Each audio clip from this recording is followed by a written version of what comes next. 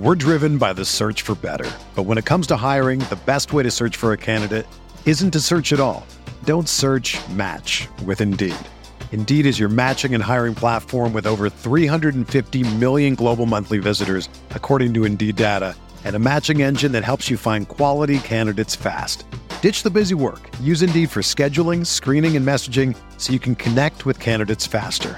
Leveraging over 140 million qualifications and preferences every day, Indeed's matching engine is constantly learning from your preferences, so the more you use Indeed, the better it gets. Join more than 3.5 million businesses worldwide that use Indeed to hire great talent fast. And listeners of this show will get a $75 sponsored job credit to get your jobs more visibility at Indeed.com/Blue Wire. Just go to Indeed.com/Blue Wire right now and support our show by saying that you heard about Indeed on this podcast. That's Indeed.com/Blue Wire. Terms and conditions apply. Need to hire? You need Indeed. This is Theis, and you're listening to Setting the Pace.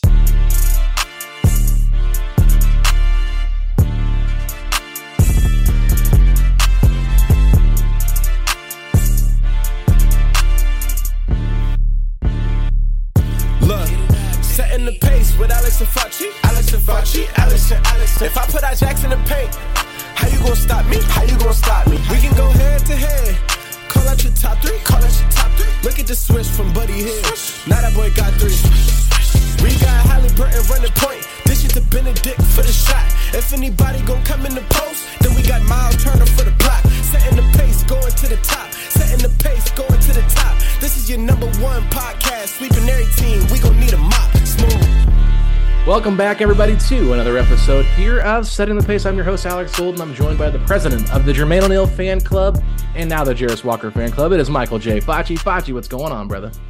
Hey, those are two fan clubs I take with great pride. Leading Alex, man, I'm still running wild off of that draft. It just feels like there's a great buzz around the Pacers right now, and you just know more moves are yet to come.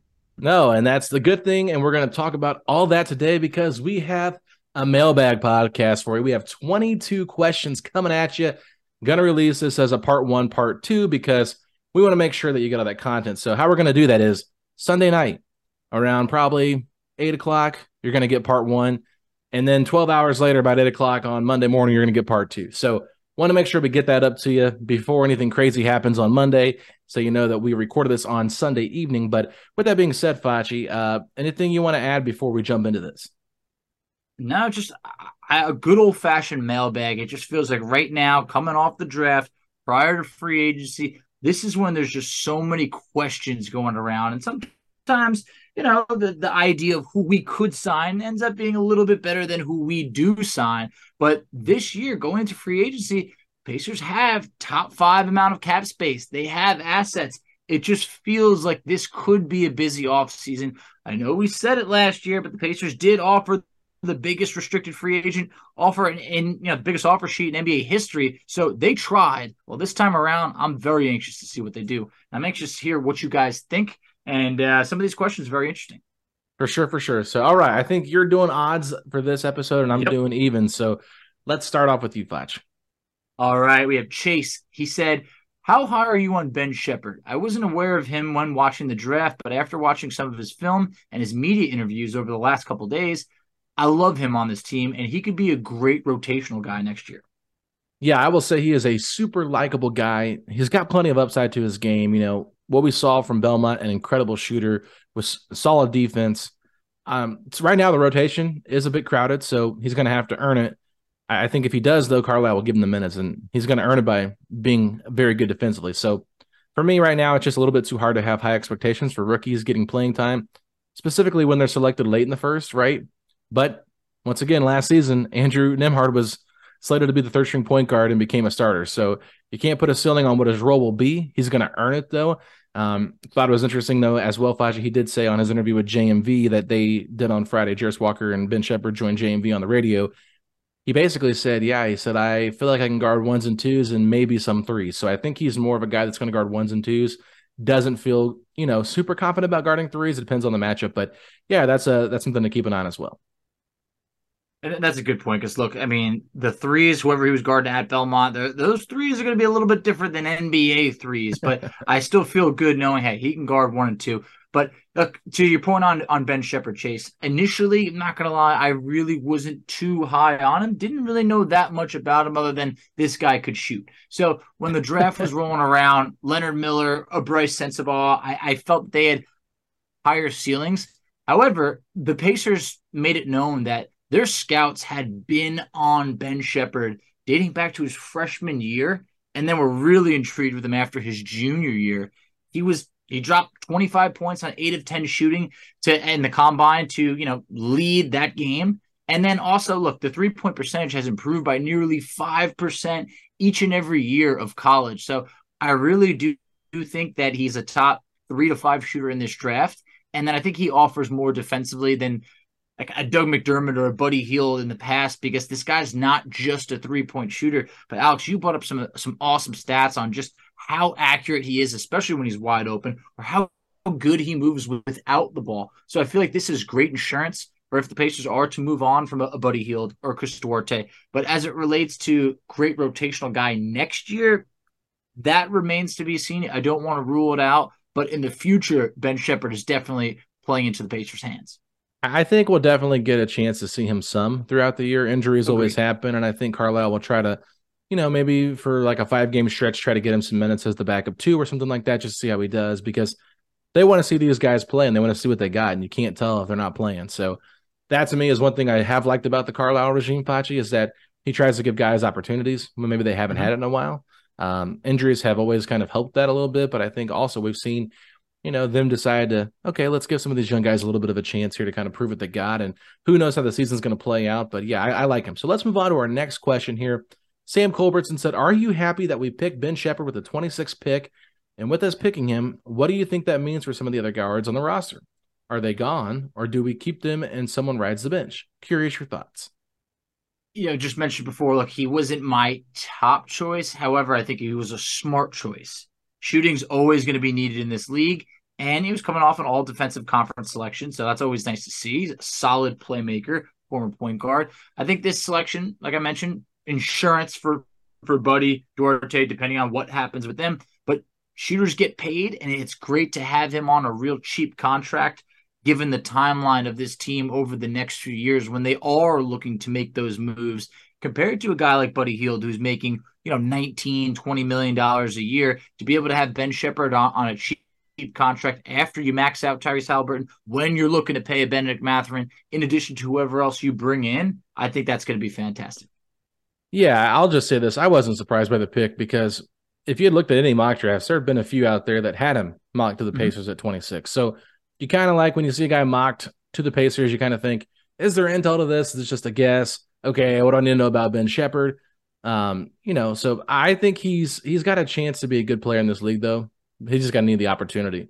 So, like you said, Sam, asking about the number of guards and things we have here, I just anticipate there's going to be some consolidation at the 2 spot and probably at the 5 spot with how this summer goes about. They got 4 centers right now and really 1 power forward in Jarris Walker, but they have 2 other guys who could play at that position, preferably Aaron Nesmith and Jordan Nwora. I really don't want to see Jalen Smith or Isaiah Jackson play the 4. No. I would be intrigued by Isaiah playing some next to Miles, but like we've not seen it yet, so I think they're pretty sold on him being a 5. But I'll just say this, Fachi, you asked Kristen Peak when we had her on before the draft about a player that could maybe be this year's Jalen Williams of the draft. Mm-hmm. And she threw up Bilal Coulibaly as one of the names, but then she also said Ben Shepherd, because she wasn't sure if Coulibaly was going to be playing or not. He could be a draft and stash, but I think he's probably going to play for Washington based on where he got picked and what their roster looks like. But she basically said Ben Shepherd. I mean, he's kind of one of those under the radar guys from a small market, not small market, but mid-major school. And that's makes a lot of sense to me. So yeah, me and Fachi were both kind of lukewarm on the selection. We're like, okay, Leonard Miller was there. I think if Leonard Miller hadn't been there, I think we probably both would have been a little bit more excited, just because you talk yourself into certain players, right? But Ben Shepherd, he's a very likable guy. I think he's going to be a good player for this team. Just don't know how big of a role he has right away. Yeah, that's the thing. Short term, okay, it could be a little bit tough, but you mentioned what we went through with Nemhard makes you feel like anything could happen. And part of the thing about Leonard Miller is we honestly thought that he'd be drafted in the teens, if not a top 20 pick. So to see him there at 26, that was a bit surprising.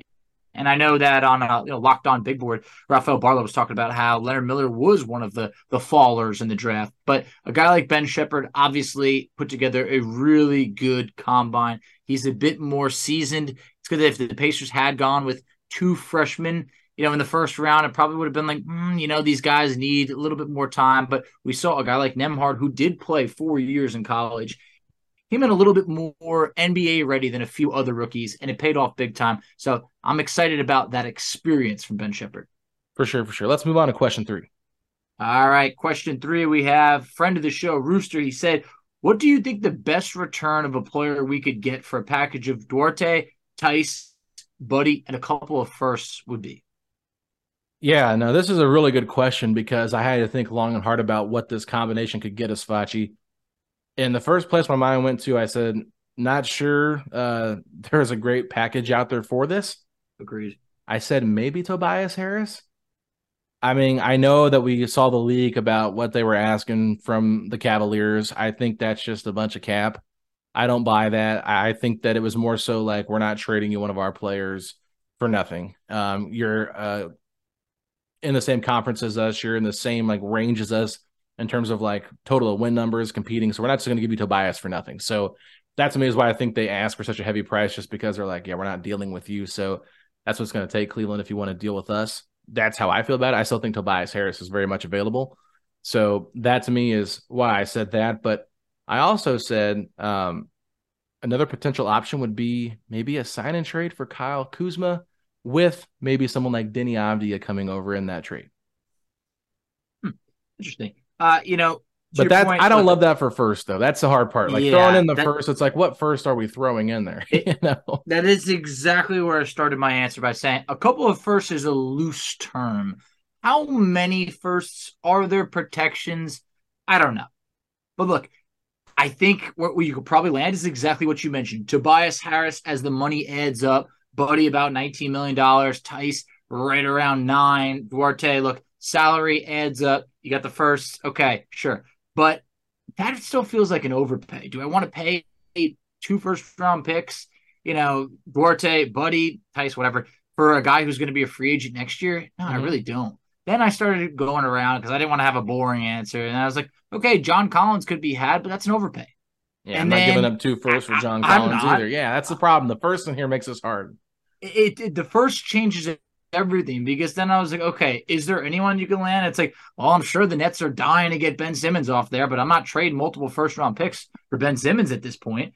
Yeah. So he started just going down there, and I just feel like now that 7th overall pick is off the table as it's been used for Jarris Walker, it gets really tough because Theis, Duarte, let's be honest, not really viewed as very positive assets at this time, or value-wise, they're not great. So you look at Buddy as an expiring, okay, with the first. I just don't know what package is truly out there that would be this great deal for the Pacers. So I think they should hold on to their firsts until the right player becomes available, because I didn't even include OG in this because clearly the Pacers have tried to get him. The asking price is still too high. And then if you're going to wait to the deadline, it doesn't even make sense at that point. Just wait until he's a free agent, which will be next season. Yeah, it just felt like for this specific question, there wasn't really an answer. I mean, as crazy as that sounds. Didn't want to force one. Yeah, because you combine all those salaries, you're talking about $30-some million. Yep. So should be a star. Someone that went out to me was like, okay, what about DeAndre Ayton? Well, it's like, okay, I kind of see that, but why would you do that if you already have Turner? So that doesn't make any sense. So you just kind of go through process of elimination, thinking of players that make around that type of money that could be available for a very underwhelming package, with a couple of picks. I thought like Pascal Siakam is someone that does make a little bit of sense because he's on an expiring, maybe, give him 2 firsts and some other contracts they could look at, but they're not getting rid of Pascal. So it's like, that's why it's like Tobias Harris is the only name that made any sense because he does help you win. He's a good player. Yeah. And he would definitely be a nice consolidation. Now, if you could put like lottery protections on those picks, then yeah, I think that's probably the most realistic. John Collins, I wouldn't want to do that either just because of how much money he's owed. And then you look at do the Hawks really want to take on 3 players in one trade? So that to me is like, okay, that's where it gets tough. So the only one I could think of was like, okay, maybe you overpay Kuzma for like a 2-year deal. And then you include Denny Avdia in there. So you're getting 2 young players for, 3 guys that maybe not are a part of the rotation plus 2 picks, depending on the protections, that kind of thing. But I was like, I still don't love that. So I just, at the end of the day, I just couldn't find one that I really thought made sense. I couldn't, and I know it might sound kind of lame, Rooster, but look, we just couldn't find like, oh, this guy can be had for the right price. It just felt like kind of a little bit of an overpay when there's so many guys that are scheduled to, well, they could opt out in a year, and then it just feels like all the assets that we had been accumulating are now gone. And I think that if you really want to bring in one of those needle movers, like a true all-star, it's hard to not include a guy like Nembhard or a Miles Turner or someone like that that's actually going to make a difference compared to Duarte at his lowest value, Theis not really viewed as a positive, Buddy who has value, and then the first is just so hard to determine what they may be. Yeah, for sure. So let's move on. Question number 4. David Matillo said, who would be the perfect 3 next to Miles and Jarris? And yes, it is Paul George. Yeah. I mean, look, a younger Paul George, no doubt about it. I feel like that would be awesome. I mean, we've been there, we've seen it, we loved it. But a guy like Mikal Bridges would be a dream, but it just doesn't feel like that's going to happen. You stand no chance at getting a guy like Jason Tatum or Jimmy Butler. And then there's the OGs and the DeAndre Hunter that it feels like the Pacers have flirted with. And maybe they do pick up the phone again at some point. But, man, I mean, look, I've always liked a guy like Michael Porter Jr., but look, to trade for him, you can't trust that injury history and the $140 million owed to him. So it gets really tough in terms of like what real 3 could be out there and could be had, because those are the guys that tend to be kind of franchise guys for the most part. Yeah, my initial thought was obviously Mikal Bridges, perfect fit. If not him, Brandon Ingram would also be a very nice fit here. Yes. And then you talked about Paul George. Well, if they could have traded up for Brandon Miller, that would have been nice. But yeah, those all feel kind of like untouchable, or the Pacers don't have the assets to get them. In terms of somewhat touchable, you mentioned it. Hunter, yeah, I mean, he's okay. The more I watch Hunter and think about him, the less I get excited about him. It's like all these Hawks players are trying to get rid of. Like, they just don't really move the needle. Like, they're fine. He won't be an all-star. He doesn't have that in him. I think he has that. Like, he's on that kind of tier of like OG where you're like a real good player that's not going to be an all-star, and like you don't give up the 7th overall pick in that type of situation. Yeah, and I also put OG down. It's like OG makes a lot of sense. Someone that could be a bit of a flyer. We've talked about him a little bit, obviously, on this podcast, had his own episode about him, but Jonathan Kuminga. I don't know what the asking price is for him, but I think I would like to try that out to see what he would look like at that starting small forward. Is it the perfect fit? That's it's to be determined, but that's someone that I'd be willing to take a risk on, someone like that. Well, here's the thing. You kind of got to feel like the asking price came down now that the draft passed. I mean, the Golden State wanted apparently, roughly a top 10 pick.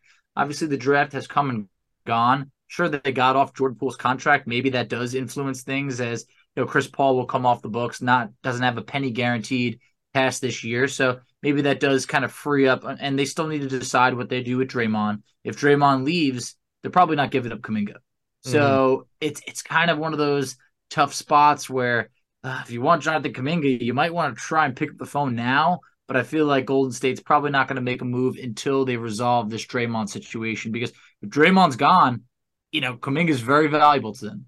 For sure. I would say the other player that could make sense, Facci, is someone that's not going to be touchable, but he's an untouchable that would be perfect for this team. Jaden McDaniels.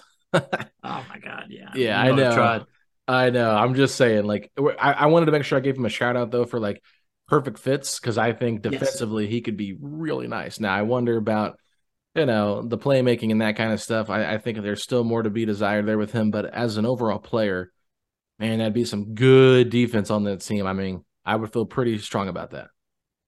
Yeah, that's the thing, is like I wanted to try and find some two-way guys like an OG or a Mikal Bridges, and the teams that have them, they really just don't let them go. And that's why it just becomes really tough. So look, David, it's a fantastic question. We've been searching for that perfect three ever since Paul George left, and they're really hard to come by. You kind of have to either get them in the draft for the most part. Look, OG, Tatum, those guys were drafted to those teams. Bridges, look what happened. I mean, they got him by trading, Kevin Durant got traded. So it's just like, it takes a lot. Paul George, I mean, it was a mega trade for Paul George for the Clippers to land him. So it takes a lot to get those guys unless you draft them personally. For sure. Let's move on to question 5, Pachi. Question 5, Aaron M. said, who will be the Pacers' top free agent signing this offseason?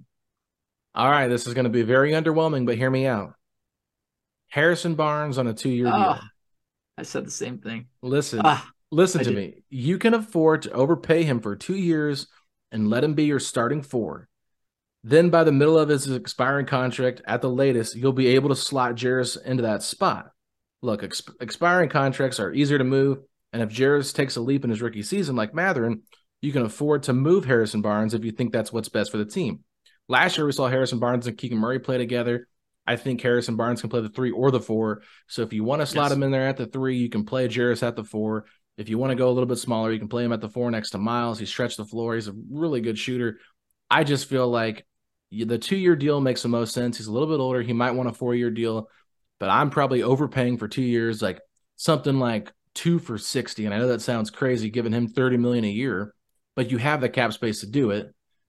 Maybe 2 for maybe 28 a year, something like that. But I'm just saying you're going to have to probably overpay him to get him away from Sacramento.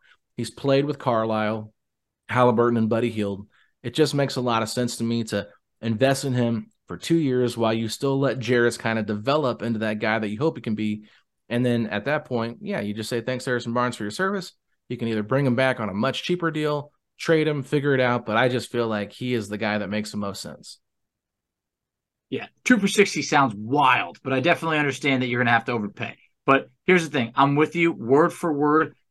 Harrison Barnes on a 2-year deal, because you can play the 3 or the 4. He's that veteran that we need right now, especially when you're talking about, look, James Johnson was massive for this team. I don't see him come back. George Hill, look, right now the Pacers have one roster spot that they could really look to fill. I don't think you could afford to use it on a guy who's not going to play that much. A 2-year deal to me feels great, even if you have to overpay. I don't know if $20 million a year will get it done. Who knows? We'll have to wait and see how things go. But the Pacers are one of those teams that has, Keith Smith reported say $32.2 million is what they're roughly expected to have. The Kings actually have more at 35.6, but I don't know if they're really going to look to re-sign Harrison Barnes. But when you look at some of those other guys, like a Kyle Kuzma, we heard Kuzma wants like $30 million a year. So, and I don't think he's going to take a 2-year deal. I think he's going to want a 4-year deal. Who knows? Yeah. It just feels, either way, it feels like an overpay, and you're not going to really, it's not like you're going to get a lot of help defensively. Harrison Barnes at this point, I think, just brings a little bit more to the table at this point in his career, because you max out Kuzma or anything like that, you're kind of set in stone of, hey, once we pay Halliburton and Mathurin, this is what it is. So, and then you look at other guys like Cam Johnson. I'm intrigued. I really am. But I also do think that Cam Johnson is going to be one of the most coveted players in this free agent class. I think Harrison Barnes can be had, and I think there's something about him that feels like the Pacers would have that interest as well. Well, there's just a lot of familiarity there with him and Buddy and Carlisle. Tyrese and Carlisle. It just seems like a seamless transition. If you bring him in, you won't have to worry about, him fitting in with the group. He's one of those guys that is a good leader. Yeah, he had some moments in the playoffs where you're just like, okay, I'd like to see more from him. But I don't think you have to ask him to be anything special. Just fit into what we're trying to do and help us, take that step from being a lottery team to a play-in team and just continue to develop toughness. And if you're trying to get better defensively, he makes a lot of sense. And he can shoot the basketball too, Facci. I think over like the last 4 seasons, he shot 37% or greater from 3. Yep. So that is something that you really just got to keep an eye on. So let's keep. We're driven by the search for better. But when it comes to hiring, the best way to search for a candidate isn't to search at all. Don't search, match with Indeed. Indeed is your matching and hiring platform with over 350 million global monthly visitors, according to Indeed data, and a matching engine that helps you find quality candidates fast. Ditch the busy work. Use Indeed for scheduling, screening, and messaging so you can connect with candidates faster. Leveraging over 140 million qualifications and preferences every day, Indeed's matching engine is constantly learning from your preferences, so the more you use Indeed, the better it gets. Join more than 3.5 million businesses worldwide that use Indeed to hire great talent fast. And listeners of this show will get a $75 sponsored job credit to get your jobs more visibility at Indeed.com/Blue Wire. Just go to Indeed.com/Blue Wire right now and support our show by saying that you heard about Indeed on this podcast. That's Indeed.com/Blue Wire. Terms and conditions apply. Need to hire? You need Indeed. Hey, it's Kaylee Cuoco for Priceline. Ready to go to your happy place for a happy price? Well, why didn't you say so? Just download the Priceline app right now and save up to 60% on hotels. So whether it's Cousin Kevin's Kazoo Concert in Kansas City, go Kevin, or Becky's Bachelorette Bash in Bermuda, you never have to miss a trip ever again. So download the Priceline app today. Your savings are waiting. Go to your happy place for a happy price. Go to your happy price, Priceline. When you need mealtime inspiration, it's worth shopping Kroger, where you'll find over 30,000 mouth-watering choices that excite your inner foodie. And no matter what tasty choice you make, you'll enjoy our everyday low prices, plus extra ways to save, like digital coupons worth over $600 each week. You can also save up to $1 off per gallon at the pump with fuel points. More savings and more inspiring flavors make shopping Kroger worth it every time. Kroger, fresh for everyone. Fuel restrictions apply. Keep it moving here. Question number 6 comes from Chris Weech. He said, who is your pie in the sky free agent? All the people saying trade for Paul George. Why not just try to go sign Chris Middleton instead of giving up assets for George? Plus, he's about a year and a half younger than Paul as well. Look, the fact that Middleton is opting out of a $40 million contract, like $40 million for next season, and was also involved in introducing their new head coach, makes me feel like he's not going anywhere. I really do think that Chris Middleton will re-sign with the Bucks. He's also coming off of a solid injury, so that would be rough for the Pacers to give a max contract to Chris Middleton and then have him not be the guy that he was in years past. Cam Johnson, I think, is probably going to be towards the top of the list of I think I would love to see him play the 3 or the 4. There's other guys out there like PJ Washington or like a Rui Hachimura, and you also got to remember one thing: the Pacers had interest in Rui. They were one of the teams that were in that final, sending offers for Rui before the Lakers got him for 3 second-round picks. And also, the Lakers are going to be looking to sign Austin Reeves. Maybe they look to do another move elsewhere. I don't know if Rui's going to be someone they really look to retain. But either way, these aren't the biggest names. They're not Chris Middleton-esque. But Cam Johnson, PJ Washington, it'd be fun. Yeah, man, I would be really intrigued by Austin Reeves as the player for the Pacers. I think he can make a lot of sense here fit-wise. Good basketball IQ, really defensive-minded. Like, I like the idea of him. I just know he's going to get overpaid probably. He will. So that could have been another one that we use for like a sign-and-trade type thing when we're talking about like what could we trade a package of Buddy, Theis, and Duarte for.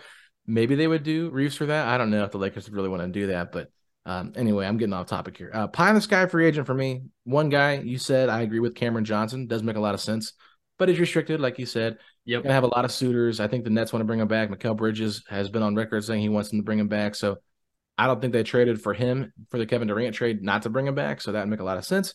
The other name that you did mention that I think would be a really good fit here, but don't know if he will come here, and I probably won't, is Jeremy Grant. I think Jeremy Grant would be a great fit next to Miles and what we're trying to do here. If they can overpay for him for like a 2-year deal once again, like similar to Harrison Barnes, that would be great. I think he'd be a great fit. And I echo everything you said about Chris Middleton. Nothing really more to add to it. Like, this guy's staying in Milwaukee. They really value him, and his relationship with Giannis is a lot closer than people realize. So, I mean, he's been the backbone of that team. And when he's healthy with Giannis, like, he's the go-to guy at the end of games. So I think that Chris Middleton would be a great fit with the Pacers. I just don't think it makes any sense. So you probably would have a more likely chance of trading for Paul than you would signing Chris Middleton. I think so. I think I agree with that because I think you can offer the Clippers something over there where I feel like, Middleton won a championship with the Bucks. They really were that team to give him that big opportunity, and he wouldn't turn down $40 million next year if he didn't have something in his back pocket. So, and then also to your point on who did you just mention that you were interested in? Oh, Jeremy Grant. Well, Jeremy Grant. Look, I think that Jeremy Grant's going to re-sign with the Blazers. I feel like that's going to be something that Dame is probably saying, hey, unless you they got trade Dame. Of course. Then obviously things take a totally different turn. But man, that's why if you're the Blazers, it's tough because are you going to re-sign Jeremy Grant to a big deal and then potentially trade Dame like the following year, and then you're going to be in a rebuild with Jeremy Grant making big time money? I don't know, but we've liked that fit of Jeremy Grant to the Pacers for a couple of years now. It just feels like we can't pull it off. No, I agree. It's just you're just kind of like trying to figure out how the Pacers can get themselves in here. But I just keep going back to Windhorst said the Pacers are motivated enough they can get things done. I want to see them that motivated. So let's see if it happens. Yep. Well, next question we have, Gavin said, do the Pacers go into free agency / trades to find a starting small forward now that we've drafted Walker? And I said, I think they look to find a starting 3 or 4. I'd anticipate Benedict and Nembhard still start next to Tyrese. So if they can't find a starting wing, they'll maybe let Jarrett start and bring someone else in to back him up.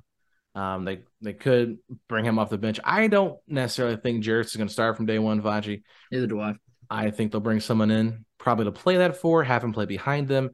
But he's still going to get playing time for sure. And I think, with his ability to defend that the way that he does, he's going to get on the court. He might even close out some games if he's able to really show the case that, yeah, I'm a rookie, but I can defend. But it's going to be challenging because it's hard to guard in this league, especially as a rookie. You're not going to get calls, that kind of thing. So, yeah, they're going to try to find one person, I think, to solidify that starting lineup because I would be shocked if Mathurin and Nembhard both aren't starting next year. So I think they're just missing their starting 4, even though they did sign or draft Jarris Walker. I think they still got to find someone with a little bit more experience to kind of lead the way for at least a year, maybe a year and a half. Yeah, I'm with you. Look, we have a ton of confidence in Jarris Walker in the future, but as a 7th overall pick coming out, after your freshman year, I don't know if he's 100% ready to be a day one starter. I would love for him to be that, but the Pacers might bring him along slowly, similar to what we saw with Benedict Mathurin, from Carlisle. But as it relates to addressing the starting small forward position, it very well might have to be via trade because the Pacers have cap space. They have the assets to pull it off. And historically, we've struggled in free agency. It feels like this is a pretty dry, unrestricted small forward free agent market. Like Kuzma can play the 3 or the 4, but he wants to be paid like a star. Mm-hmm. You could plug in Dylan Brooks, but look, at this point, he's going to want some solid money. Also a bit of a headache. And then you look at some of the other ones like Kelly Oubre. Kelly Oubre couldn't guard a mailbox. It's just good score. We don't need it. So then it comes down to just Cam Johnson could play, small forward. But like I said, Pacers are going to have a ton of competition there. So it's a little bit tricky. I think the Pacers look to upgrade the 4 spot more than they do the 3. And if it works out, you could also do things like playing Jordan Nwora or an Aaron Nesmith at the 3 as well, just as options. I really think they got to find someone that can play both 3 and 4. I agree. That way you have the optionality to play Jarris with that player. And then if you want to go more defensive-minded over offensive-minded for a possession or 2, you can put Nembhard with Halliburton, your 3 or 4 that you bring in, Jarris Walker, Miles Turner, and feel like you've got a pretty solid defensive group out there. Maybe Nesmith is a part of that group as well. And maybe you pull Ty out for that one possession if you're trying to get a defensive stop or something. But that to me is what I'm thinking in my mind. You want to get someone that can be a little bit of a hybrid, that can play both the 3 and the 4. And that's kind of all the names they've been linked to have been those type of players. You haven't just seen someone that's strictly one position. So that's why I'm a little bit intrigued by some of the names we've heard attached to him. But yeah, you want to keep it moving? Yep. All right. Tyler Christian said, who are the likeliest roster casualties to make room for more improvements in the offseason? Duarte seems like the likeliest after drafting Ben Shepherd. Yeah, I'd say Duarte, Theis, and then at that point, I don't know what they decide for Buddy. I mean, we heard the presser at the end of the season. They got to decide on a role for him. But you also don't want to disrupt Halliburton in any way. Obviously, we know Halliburton is involved in decisions now. We saw him at a lot of these workouts. So it's a touchy situation, and Buddy's still a really good player. Then after that group, I feel like Ijax is kind of on the cusp. He's that guy that I don't feel 100% safe about. So to me, when you're talking about at the center spot, Turner, Theis, Ijax, Jalen Smith, all duking it out for center, but obviously the later three are the ones that are really, competing with each other. But when we saw Theis out there for those 7 games, but it felt like way more than that, we didn't get to see then Ijax or Jalen at all. It felt like there was this rotation, like, okay, one guy's going to completely be out. So do we really envision Isaiah, getting more playing time this year to develop on the fly? I don't really know. I like him, but at this point, it's pretty tough. And then at that point, the roster spots they're limited to come by. So between like a Halliburton, McConnell, Nembhard, Mathurin, Duarte, Ben Shepherd, Buddy, that's a lot at the guard spots. And sure, you can shift some over to the 3, but I just feel like Duarte, Ben Shepherd at that point could be kind of riding the bench if you're keeping everyone else there, when I think you got to clean that up a little bit, because we do want to see Ben Shepherd. And I don't think we have that luxury of, hey, we're going to start Duarte to start the year just to get his value up. Like, we can't be doing that. Yeah, no, I basically said the casualties are one of Duarte or Buddy, and then probably Theis, and then maybe one of Jalen Smith or Isaiah Jackson. I think, you could talk yourself into either one of those 2 guys. I mean, Jalen Smith, they brought him back. Yeah, I think he kind of makes more sense. Like, I think he showed more as a backup 5 than Isaiah. Just a little bit more steady, but Isaiah's got a higher upside, so I still feel pretty strongly in that take. But yeah, I think out of those 5 players, 2 to 3 of them are probably Mufachi, so that's where I'm at on that one. And you pretty much hit everything else. Let's move on to question 9. All right, number 9, we have Garrett Baggs said, will we start Walker at the 4 and work through the growing pains, or bring in another 4 to mentor for a year or 2? We also had another question. Any other targets in free agency that makes sense now for such a full team? Yeah, I mean, we've already kind of talked about it. I said I think Jarris likely comes off the bench to start the season. If they don't bring anyone else in, I'd still expect them to start Nesmith over him. Carlisle likes to make rookies earn their minutes and doesn't like to expose them too much early on. I think Harrison Barnes is the most likely of the available free agents, but I think Grant Williams is a legitimate candidate as well. Boston's recent moves indicate that there won't be playing time for Williams. So I know a lot of Pacer fans are pretty hit or miss on him. I don't know what his money that he's going to be getting in free agency is, but he's defensive minded. He can guard 3s and 4s. He can shoot the ball. I think he makes sense. I think he's a good player. I don't get the hate for him. I know it's probably annoying to watch. That's what you want to say. I get it. He can be kind of annoying, but like, this dude did a pretty good job guarding Giannis just 2 years ago when the Celtics beat the Bucks in the semifinals in 7 games. So you know what? He hit a lot of open 3s. He was like 40%, I think, from the 3-point line. So this is a guy that could make a lot of sense, and I think he's like a backup plan to Harrison Barnes if that falls through. So I'm just keeping my eyes on Grant Williams because I don't know how big the contract would be, but he does make some sense. Yeah, no, he does. That is someone that we have. I don't remember who tweeted it out, but they actually said that, the Pacers would be one of the teams interested in Grant Williams. Who knows if that's real or not, but I think that he does fill a position of need. I've read that at times he's looking to command anywhere between that $15 to $20 million, which obviously we know the Pacers have money. But at this point, to your point, but that you mentioned before, I don't expect Jarris Walker to start right away. I think the Pacers will bring in someone just similar to what you said. If it is Harrison Barnes, hey, that's great. Grant Williams, I think, could be someone that doesn't need to be this is our starting power forward for moving, for the future and everything of that sort. I think that he is someone that could come off the bench. And, the last couple of years, look, he shot 41% from 3 last year. The previous year, over 37%. I think that there is more that he could be doing in an expanded role coming from Boston. That's obviously tough. But also, when you're talking about who could start at the 4, look, Nesmith has that familiarity in the starting lineup and is also bringing defensive capability. So whoever is coming at the 4, I think has to have at least some defensive capabilities. Other than that, I think for any other free agents, I think we kind of touched on it. Look, if it's Harrison Barnes, that's great.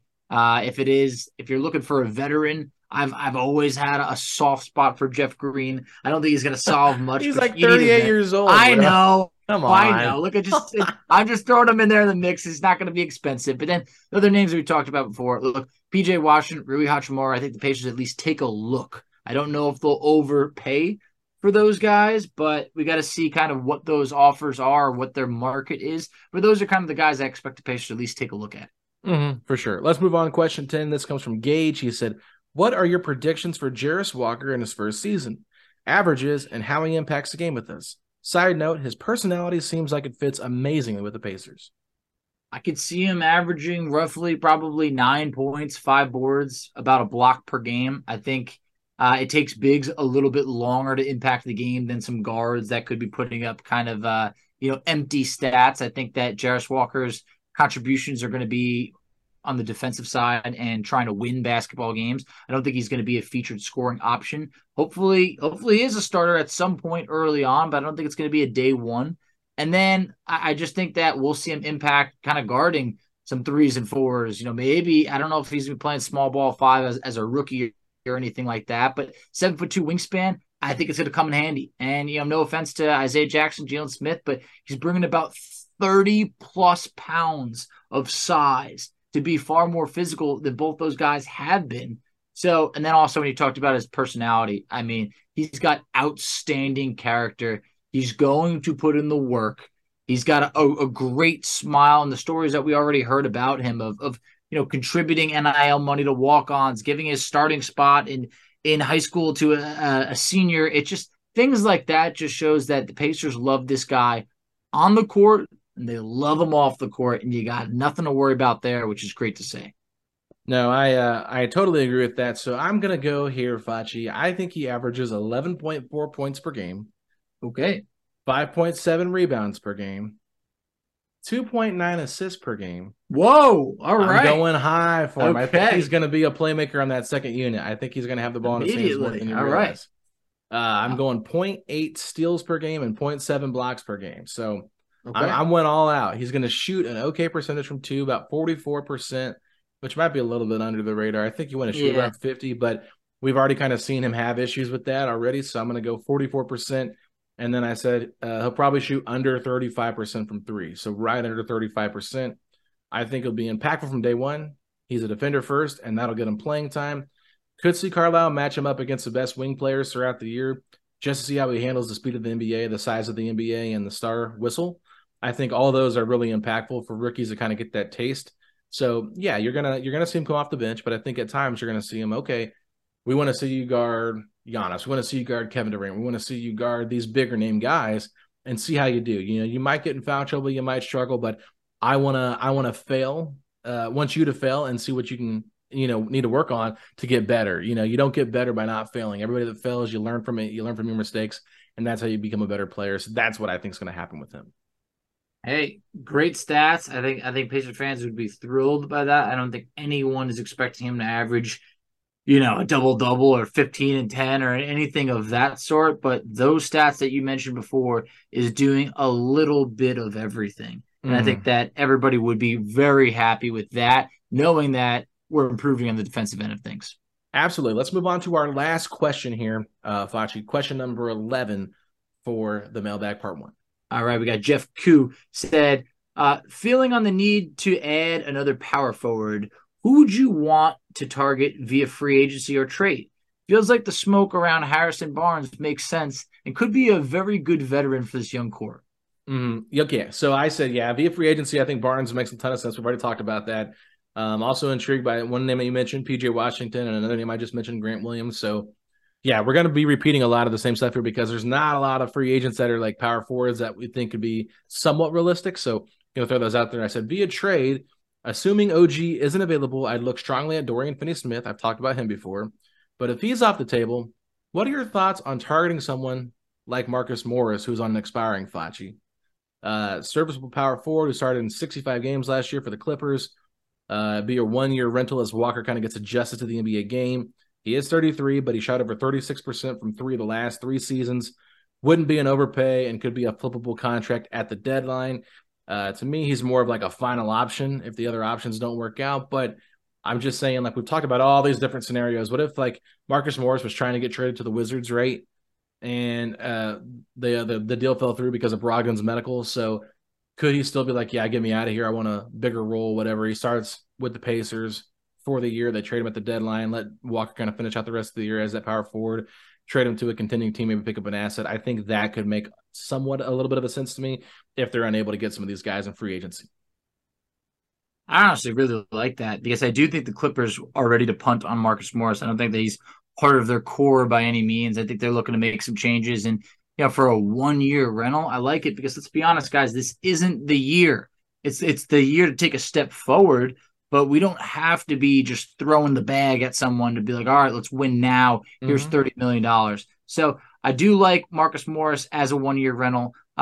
Jeff, look, it is getting smoky around here. So grab that fire extinguisher because the Harrison Barnes stuff, it could be real. It could be real. But compared to the other guys that we mentioned, Kuzma just wants too much money for me. I don't feel comfortable giving him $25 to $30 million on a 4-year deal. Cam Johnson, look, it'd be fun. It'd be great. I'm intrigued. If it works out, I'll be happy with it. Other than that, Grant Williams that you mentioned before, look, that'd be another good signing as well. But Marcus Morris just feels like hey, this can get us by for a year as we bring Jarris Walker along. And then the Pacers continue to keep that flexibility on the books moving forward. That excites me. Yeah, so here's a trade idea for you, just real quick. So it would be Marcus Morris, the Pacers' 2024 second that they traded to the Clippers, and a 2027 second from Memphis for Daniel Theis and Chris Duarte. Okay, so we're basically punting on Duarte. So it's Duarte and Theis, and then we're getting Marcus Morris. We're getting our second-round pick back. 2 seconds. Yeah, I honestly, I think I'd do it just because Theis is just clogging up a spot right now. Yeah. He really is. And I think that I understand that it's kind of like, it's almost like an addition by subtraction in terms of like you're getting rid of 2 guys to clean up the rotation. You're getting some additional assets. I know if there's Duarte lovers out there, you're definitely thinking this return is not enough. But I honestly, I like it in terms of just simplifying things, getting us through for a year. Because let's be honest, at this point, do you envision Chris Duarte getting a second contract with the Pacers? Not really, no. And I think this could make some sense for the Clippers because, Eric Gordon's on an expiring contract. Yep. They could trade him. You still need some backup depth there. Amir Coffey, they just traded, I believe, to the Wizards. I like Amir Coffey. You can't ever go wrong with getting some coffee. But I think that could make some sense, So you bring Chris Duarte in the trade. Obviously, you hate that, but you just got Ben Shepherd, you got Nembhard, you keep Buddy Hield in this situation. Buddy continues to play as a 6-man off the bench next to TJ McConnell. You got Nesmith off the bench at the 3. You got Jordan Moore out there. You've got your other centers in Jalen Smith and Isaiah Jackson. Then you still got Ben Shepherd that can come in maybe after learning a year behind Buddy and Benedict and Nembhard and those guys and be ready to go by year 2. I just kind of think it makes a little bit of sense for consolidation. You get a couple extra second-round picks in there. It's not a very sexy move at all, but it's more of like okay, we tried everything. We kicked on the tires on all these different options. Nothing really worked out for us. Let's go this route and keep our flexibility. You take about $3 to $4 million back for the Clippers in this trade because the salaries are a little bit lopsided. So it just kind of made a little bit of sense to me. Yeah, no, it's a very interesting trade. I'm sure there'll be some people that are against it. I'm sure there'll be a lot of people that are for it. But, for the Clippers, hey, Theis not having $1 guaranteed on that second year left of the deal or the final year, that'll be appealing to them. And I think for us to get some more, I don't know how many second-round picks you want, but they'll come in handy eventually because we saw how they came in handy with Phoenix making that deal for Beal. They were able to throw in like 6 second-rounders. Well, the Pacers are stockpiling second-round picks at this point. I think that would be helpful, but to then be able to just move in to be able to say, okay, now we have another roster spot available. How do we want to use it? To me, that's even more appealing. Absolutely. Well, Facci, that's the end of part 1. We're not going to go through the rundown of where to follow us. So just if you're listening to this on Sunday night, thank you so much for checking it out right away. If you waited till Monday morning, well, now you can go over and check out part 2 because that's going to be available at 8 o'clock for you. So, Facci, just want to say if you're excited for part 2 of the mailbag, then what do? Hit me with those 3 words. Let's go, Pacers! Setting the pace, going to the top. Setting the pace, going to the top. This is your #1 podcast. Sweeping every team. We gon'